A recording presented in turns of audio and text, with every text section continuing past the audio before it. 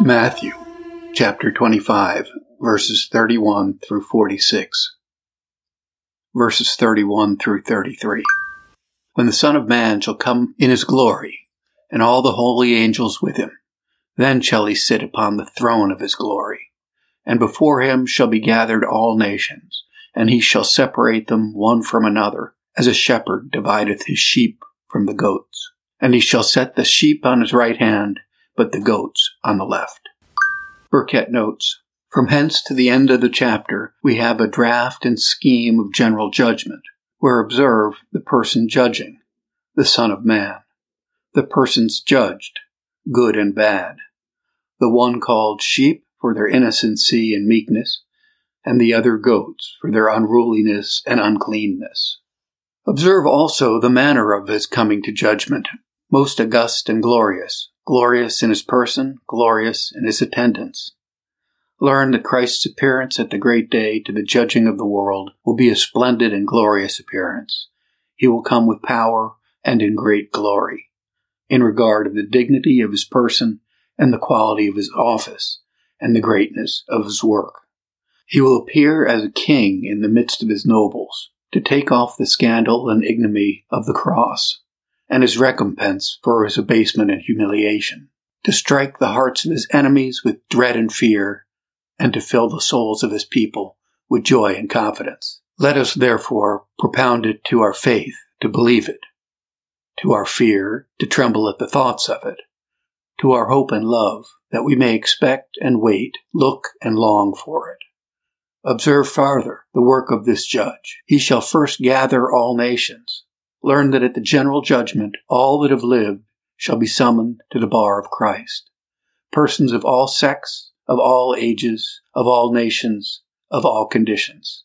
Having gathered them together, he shall next separate them, as a shepherd his sheep. Thence learn that though there be a mixture and confusion of the godly and the wicked here, yet at the day of judgment there will be a separation made betwixt them, and they shall never more come together. Verse 34. Then shall the king say unto his right hand, Come, ye blessed of my Father, inherit the kingdom prepared for you from the foundation of the world. Burkett notes, here follows the sentence which Christ will pronounce upon the righteous and the wicked at the great day. First, the sentence of absolution upon the righteous. Then, the sentence of condemnation upon the wicked. Learn hence that at the day of judgment, the godly shall be absolved before the wicked are condemned. The reasons are, because it's more delightful to God to reward than to punish, to save than to destroy, because it's suitable to Christ's love to begin with his saints and to be admired by them. Also to put his saints out of fear as to their eternal condition, and to bring them near to himself and set them upon the throne with himself, as assessors and judges of the wicked world. 1 Corinthians 6:3. Know ye not that the saints shall judge the world? Lastly, with respect to the wicked, that they may be more affected with their loss, and have a vexation and tormenting sense of that happiness which they have refused.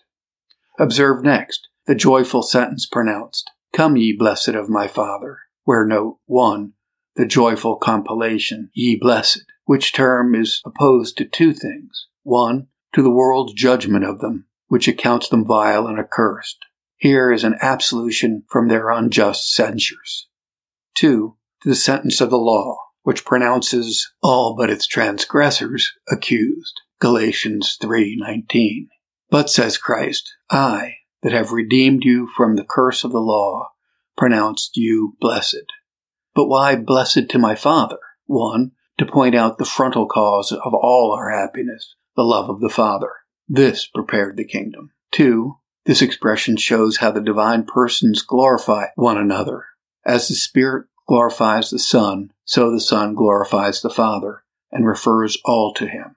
Therefore Christ says, not, Come, my redeemed ones, but, Come ye blessed ones. Not, Come ye that were redeemed by me, but come ye blessed of my Father. It is his good pleasure to give you the kingdom.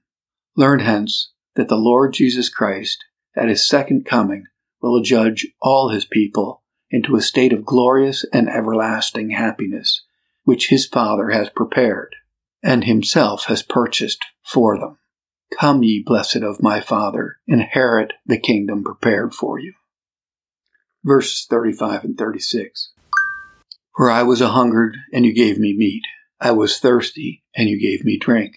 I was a stranger, and you took me in. Naked, and ye clothed me. I was sick, and you visited me. I was in prison, and you came unto me. Burkett notes, here our Savior sets forth not the meritorious cause of his saints' happiness, but the infallible sign of such as should inherit that happiness, the character of the persons that might expect it, such as feed him, clothed and visited him in his members. Where note 1, that the godly, having their sin forgiven in this world, some would gather that there should no mention be made of them in the day of judgment. For they observe that Christ here only mentions the good works of his saints. Ye fed me, you clothed me, not a word of their failings. Observe, too, that they are not the duties of the first, but of the second table, which here Christ mentions, because works of charity are more visible to the world than works of piety. Learn hence, 1, that at the great day every man's sentence shall be pronounced according to his works. 2, that works of charity done out of love to Christ shall be particularly observed and bountifully rewarded by Christ at the great day. The question then will be, not only how have you heard, prayed, or preached, but whom have you fed, clothed, and visited? 3, that whatever good or evil is done to the poor members of Christ, Christ reckons it as done unto himself. I was a-hungered, and you gave me meat. Christ personal is not the object of our pity and charity, but Christ mystical is exposed to want and necessity. He feels hunger and thirst, cold and nakedness in his members, and is refreshed and comforted in their refreshment and comfort. He takes it as a courtesy who might demand it by authority. How can we be closed-handed or hard-hearted to the necessitous Christian did we steadily believe that administering to them we minister refreshments to Christ himself, who parted with the glory of heaven, yea, with his heart's blood for us. Verses 37 through 40. Then shall the righteous answer him, saying, Lord, when saw we thee and hungered and fed thee, or thirsty and gave thee drink? When saw we thee a stranger and took thee in, or naked and clothed thee? Or when saw we thee sick or in prison and came unto thee? And the king shall answer and say unto them, Verily I say unto you, inasmuch as ye have done it unto one of the least of these my brethren, you've done it unto me. Burkett notes, here we have a dialogue or interchangeable discourse betwixt Christ and his faithful servants at the great day, where observe their question and his reply. Their question, Lord, when did we feed thee, clothe thee, or visit thee? We have forgot the time, though such is thy goodness to remember it.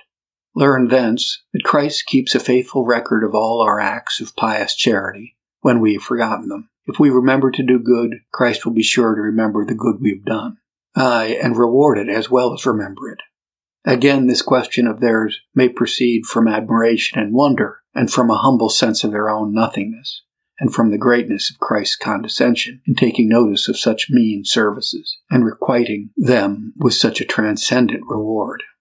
Learn hence that when Christ comes to reward his children and people, they will wonder and be astonished at the poverty and meanness of their own services, and at the transcendency and greatness of his rewards. Observe next our Lord's reply. Inasmuch as you did it to the least of these my brethren, you did it unto me. Where observe 1, the title put by Jesus Christ upon his poorest and meanest members, my brethren. 2, the resentment of the kindness showed to his brethren, as shown unto himself. Inasmuch as ye did it to them, ye have done it to me. Learn hence that such is the endearing intimacy between Christ and his members, that whatsoever is done to any of them is esteemed by him as done unto himself. Verse 41. Then shall he say also unto them on the left hand, Depart from me, ye cursed, into everlasting fire, prepared for the devil and his angels.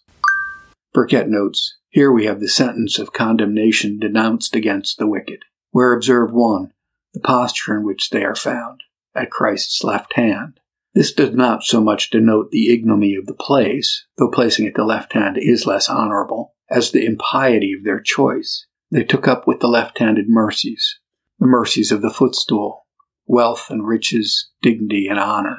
As for the good things which are at God's right hand forevermore, they never sought after these. Verily, a man may know his future state by his present choice. Observe, too, the title given to wicked men, ye cursed.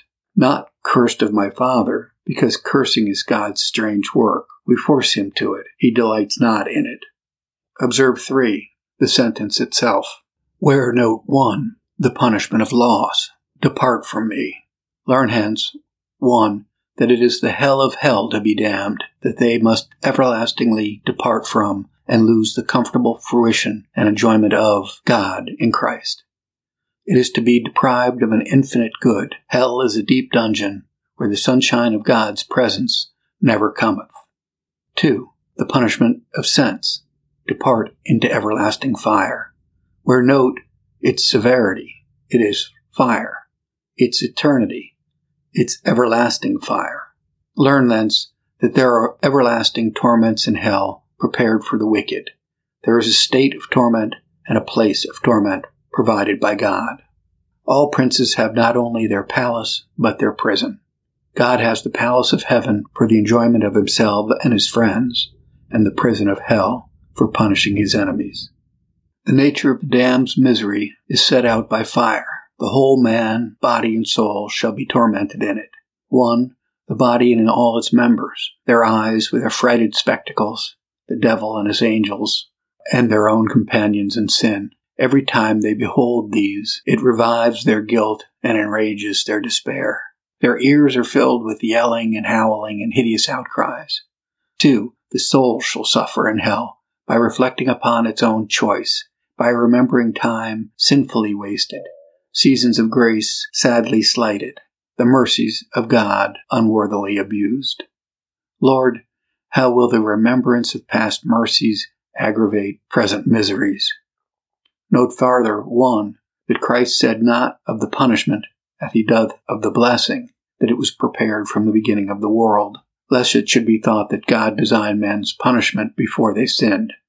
Note, 2, that although Christ said, Come, ye blessed of my Father, he saith not, Go, ye cursed of my Father, because God is the author and procurer of men's happiness, but man only is the author of his own misery. Note 3, that Christ speaks of this eternal misery by fire as designed originally not for man, but for the devil and his angels. But man, by giving up himself to the power and thraldom of sin and Satan, and working himself down into the infernal regions, becomes like unto him in torments, whom he so much resembles in manners and qualities. Verses 42 through 45.